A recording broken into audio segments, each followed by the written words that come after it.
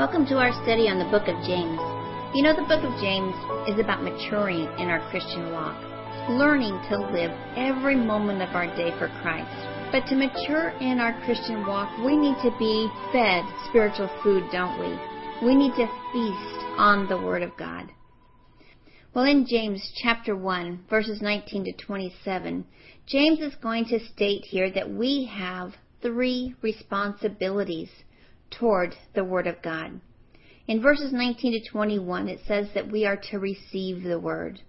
And then in verses 22 to 25, it says that we are to practice the Word. And then lastly, in verses 26 to 27, it says that we are to share the Word. Ladies, if we are to mature in our Christian walk, each and every one of us individually need to examine our own hearts and lives in light of the Word of God. You know, the Word of God, ladies, is our instruction book for life, right? It is the living Word of God. You know, in Hebrews chapter 4, verse 12 says, "For the Word of God is living and powerful and sharper than any two-edged sword, piercing even to the division of soul and spirit, and of joints and marrow, and is a discerner of the thoughts and intents of the heart."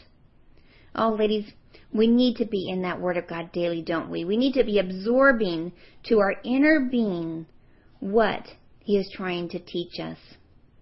Now, you cannot do this in 5 minutes, where you sit down and you read a few scriptures and then off you go into your daily routine.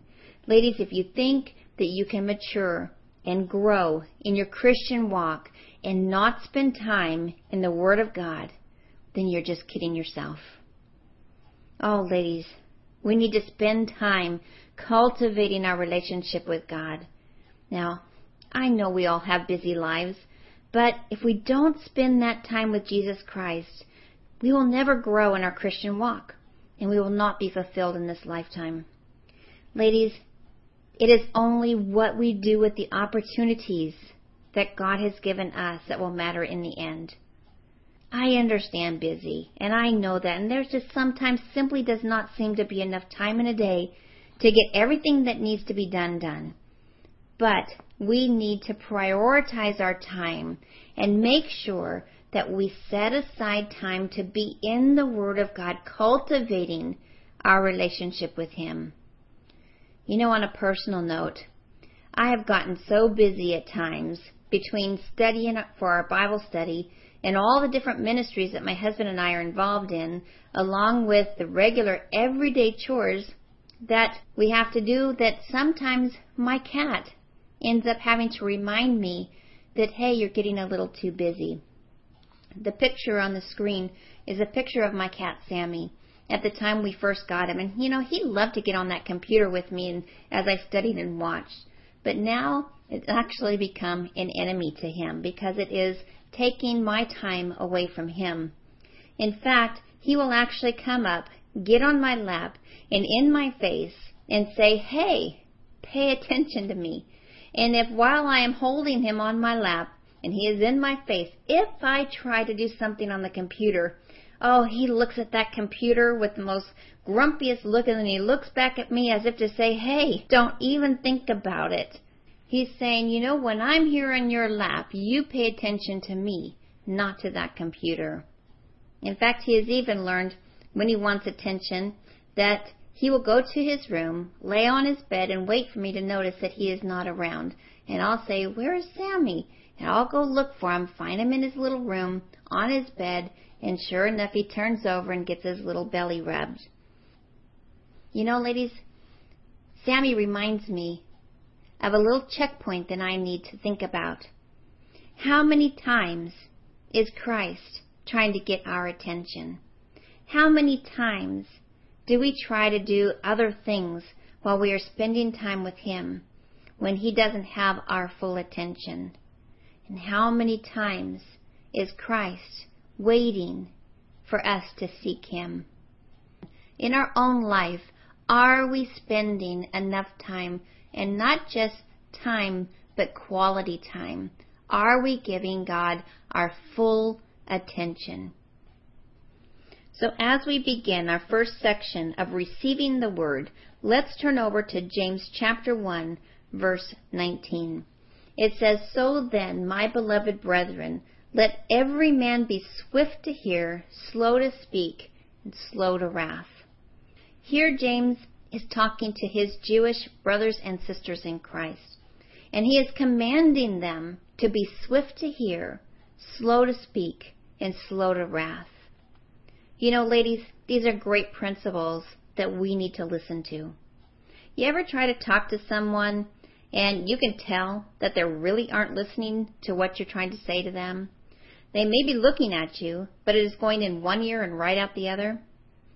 Well, James is telling these Christians to be swift to hear. Ladies, as Christians, we are to be quick to hear what God has to tell us. That is, we need to be careful listeners, making sure that we pay attention in order to get the message right. Let's say you're studying God's Word and have 50 million other things going on in your mind, or 50 million distractions come up. Well, you're not going to be able to absorb what God is trying to tell you, are you? There are times when I'm trying to study that seems like Satan brings into my mind all the different things that I need to do. And soon I find myself rereading the scripture over and over again because it just isn't sinking in. Ladies, we need to be quick to hear what God is trying to tell us. Turn over to Matthew chapter 13, verse 9. It says, "He who has ears, let him hear." Well, and then in Romans 10, verse 17, it says, "Then faith comes by hearing, and hearing by the Word of God." Oh, ladies, the Word becomes our most welcome friend, not only because of what it delivers us from, but also because what it delivers us to that glorious, intimate, and loving communion with our Heavenly Father. Well, 2 James commands us to be slow to speak. You know, God gave us 2 ears and 1 mouth, right? Which should be a reminder to us that we must listen more than we speak. In fact, this actually goes hand in hand with being quick, doesn't it? Because you cannot listen carefully if you are too busy speaking, right? Proverbs 10:19 says, "In the multitude of words, sin is not lacking, but he who restrains his lips is wise." Well, you've heard the quote, "It's better to remain silent and be thought a fool than to open your mouth and remove all doubt." Ladies, we need to think before we speak. So many times we are eager to speak that we end up putting our foot in our mouth, don't we? Well, James goes on to say in verses 19 to 20, to be slow to wrath, for the wrath of man does not produce the righteousness of God. Now, wrath and anger are very natural emotions. Proverbs 14:29 says, "He who is slow to wrath has great understanding, but he who is impulsive exalts folly." Now in the Greek, word for wrath here in James chapter 1 verse 19 is orge. Now orge does not refer to an explosive wrath, as say the Greek word thymos does. In fact, Vine's Expository Dictionary states that thymos is a more agitated condition of the feelings, an outburst of wrath, whereas orge suggests a more settled or abiding condition of mind. Frequently, they use this in view of taking revenge. So it is more likely to be a smoldering, kind of resentful inside, just building up, which actually could be very dangerous because it sits there festering deep within you. You know, ladies, there is a righteous anger, right? When somebody talks or does something against God, that you have the right to be angry. You have a righteous anger. But this is not what we're talking about here, okay? The late J. Vernon McGee, who is author and pastor of Through the Bible Ministry, quoted a story about Jonathan Edwards in his commentary. Now, Jonathan Edwards was the 3rd president of Princeton. and probably one of America's greatest thinkers and preachers. Well, Jonathan Edwards had a daughter who had an uncontrollable temper. And one day, a fine young man at the school who had fallen in love with her came to Jonathan Edwards to ask for her hand in marriage. You see, back then, that was the custom that they did. Well, Jonathan Edwards said to this young man, "You cannot have her." So the young man says, "But I love her." And Edwards replied back and said, "You can't have her." The young man said, "But she loves me." Again, Edwards said, "You can't have her." Well, by this time, the young man protested and he said, "Why can't I have her?" And Edwards said, "Because she is not worthy of you. Yes, she is a Christian, but the grace of God can live with some people with whom no one else could ever live." J. Vernon McGee went on to say, "There are a lot of unworthy Christians today with uncontrollable tempers that spoil their testimonies as much as anything in their life can spoil them." Ladies, are you slow to wrath, or do you fester anger inside? So how can we keep away from this? How can we prepare our hearts to receive God's Word? Well, ladies, to begin with, when you start your Bible study, begin in prayer. Don't just start in reading Scripture. Prepare your heart to receive what God wants to tell you. Confess any sins so that your heart is pure. You know, there are sins that you know about, but then there's also sins that you don't know about. And you don't even realize that you're doing that. But you know, in 1 John 1:9 it says, "If we confess our sins, He is faithful and just to forgive us of our sins and to cleanse us from all unrighteousness." Ladies, we need to ask for forgiveness. And then we need to ask God to show us areas in our life that need maturing. We need to meditate on God's love and goodness. You know, you got to praise Him for what He has done in your life. And then come before Him with an attitude of meekness. You know, when you receive the word in meekness, you are saying, "I accept this as the Word of God. I will not argue with it or try to twist it to conform to my own thinking. I'm going to exegete the Scripture and not eisegete it. In other words, I'm going to see what God is saying in the context of the Scripture instead of what I want it to mean." So, if the seed of the Word is to be planted in our hearts, then ladies, we must obey what the instructions of James are giving us here. Now, borrowing from our Lord's parable of the sower in Matthew chapter 13, verses 1 through 9 and 18 to 23, He compares God's Word to seed and the human heart to soil. You know, in His parable, Jesus described 4 kinds of hearts. There is the hard heart, which did not understand or receive the Word and therefore bore no fruit. There was the shallow heart, which was very emotional but had no depth and bore no fruit. And then there was the crowded heart, which lacked repentance and permitted sin to crowd out the Word. And then there was the fruitful heart, which received the Word, allowed it to take root, and produced a harvest of fruit. Ladies, as a Christian, your life should bear fruit. If you are truly saved, your life will reflect it because now you have a changed heart. You now have the Holy Spirit living within you. But being a Christian doesn't mean that you don't have weeds anymore, right, in that soil of your heart. We constantly have to be pulling those weeds of our self-life out of there in order to allow room to produce that fruit, right?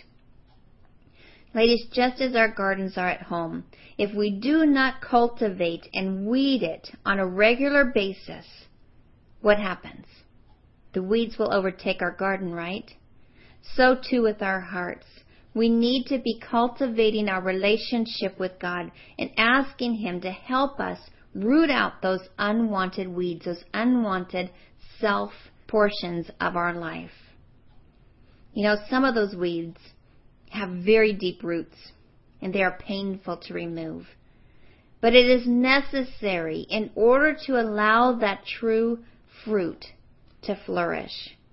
So we may need to bring out the big jackhammer, and it could be very painful, very tough, but in the end, it is so worth it to see the final product produced, isn't it? Well, the call to do what Scripture says lies at the center of all that James teaches. It sums up the message of the whole book. Put it into practice what you profess to believe. You know, James 1 verse 22 may well be the key verse to James's epistle. Let's look at that. It says, "But be doers of the word and not hearers, only deceiving yourself." Ladies, not only are we to receive the word of God, but we are to practice it, as it says in verses 22 to 25. Ladies, there are many Christians who will go to church on Sunday and hear the sermon. Some may attend a Bible study and listen to the teacher. But ladies, this is not enough. We need to practice what the Word of God says. I like what Warren Wiersbe said on page 61 of his book. Too many Christians mark their Bibles, but their Bibles never mark them. Oh, ladies, you can sit and take notes, marking your Bible. But if it is not affecting your life, if you are not applying it to your life, ladies, you are not growing spiritually. You will not be able to mature and you will stay as babes in Christ. Well, we have seen the Word of God compared to a seed. And now here in verse 23, we see it compared to a mirror. James 1:23 says, "For if anyone is a hearer of the word and not a doer, he is like a man observing his natural face in a mirror." Well, we use a mirror for a lot of reasons, right? But one very important purpose for a mirror is self-examination. Well, part of that self-examination, ladies, is looking into that mirror. And sometimes we don't necessarily like everything that we see, right? It shows all the flaws, and it doesn't hold back anything, just the cold, hard facts. In fact, there might be a part of you that has a certain image of yourself. And then you look in that mirror, and wow, you say, where did that come from? A few extra wrinkles, a few extra pounds here or there. So ladies, in that we know that we are not going to like everything that we see, we approach that mirror with caution. Maybe we dim the lights down a little bit because we know it is going to reveal to us our true selves, right? And so we protect ourselves from really seeing everything that it is showing us. You ever notice how you can be looking at something and yet you don't even see it because your focus is not on it? Well, the same with a mirror. You can look, but if you're not focused on what you're seeing, then you're going to miss something. Well, ladies, the Bible is our mirror that is to be used to examine our lives.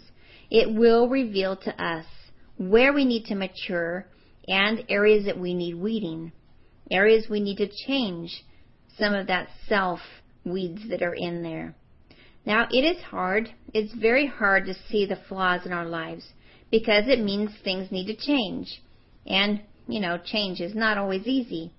Now, one way we protect ourselves is that we just glance at that mirror. Well, the same with Scripture. Sometimes we just glance at the Scripture, maybe reading a quick verse or two, and maybe even a full chapter. But we don't want to get too deep because we don't want to see the flaws that we have. But where the problem lies is not in just a quick verse here or two. It is how did you read it? Now, my mother-in-law used to read at least 2 pages in her Bible faithfully every day. Now, she would do other studying, but she made sure that she faithfully read those 2 pages every day. The difference is that when she read those 2 pages, she didn't just read them to ease her conscience so that at the end of the day she could say, I read my Bible. No, she prayed before reading them that the Lord would show her something new from those 2 pages that she could apply to her life. Ladies, you would not believe the truths that she received by reading just those 2 pages a day. Not only did she get that, but she read through the whole Bible many times in her lifetime. Ladies, that is where the Bible begins to mark your life, rather than you just marking your Bible. Well, James 1:24 tells us our next mistake that we make when looking into that mirror.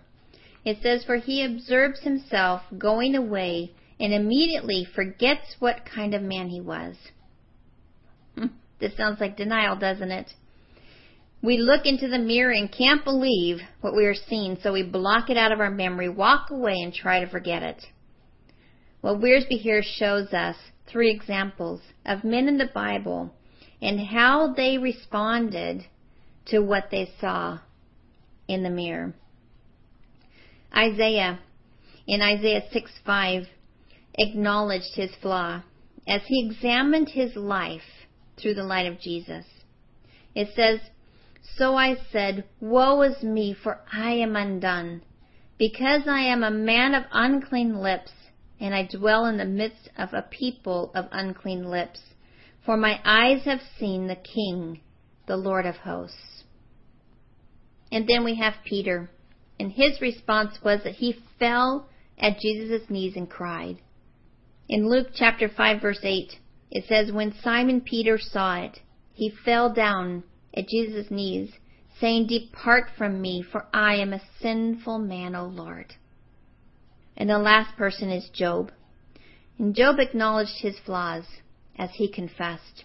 In Job 42, verse 6 says, "Therefore I abhor myself and repent in dust and ashes."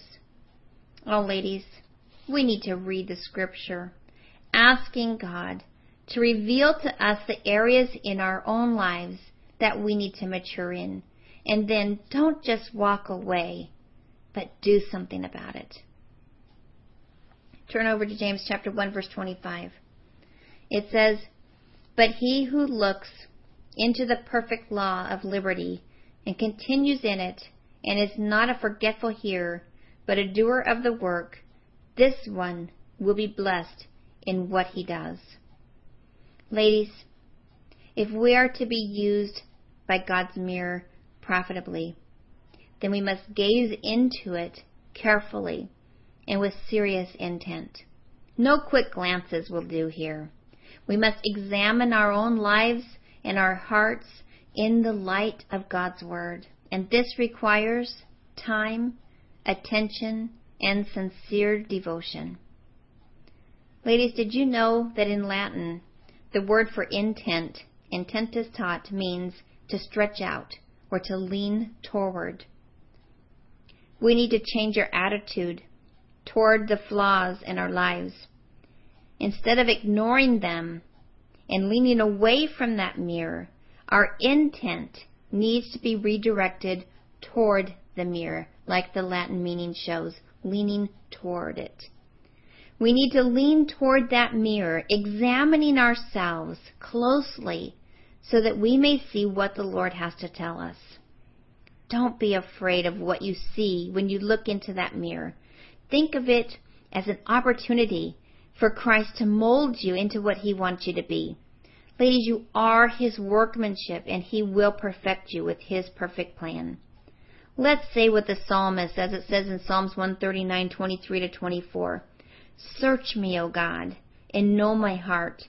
Try me and know my anxieties, and see if there is any wicked way in me, and lead me in the way everlasting." So, we are to receive the Word, practice the Word, and lastly, we are to share the Word. Here in verses 26-27, we see that we are to practice pure religion, sharing it with others through speech, service, and separation from the world. Let's look at the verses. It says, "If anyone among you thinks he is religious and does not bridle his tongue, but deceives his own heart, this one's religion is useless. Pure and undefiled religion before God and the Father is this: to visit orphans and widows in their trouble, and to keep oneself unspotted from the world. Ladies, our tongue reveals our heart, doesn't it? If our heart is right, then our speech will be right also. Pure religion does not focus upon form and ritual and ceremony.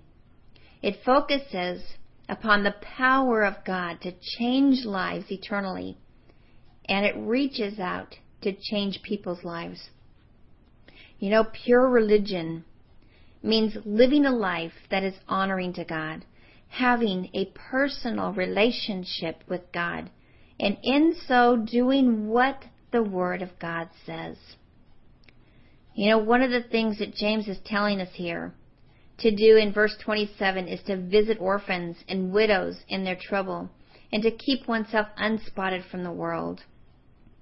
Ladies, as children of God, we are in the world physically, but we are not of the world spiritually. This is not our permanent home. We are only here temporarily. But while we are here, we must live every moment of our lives for the honor and glory of God.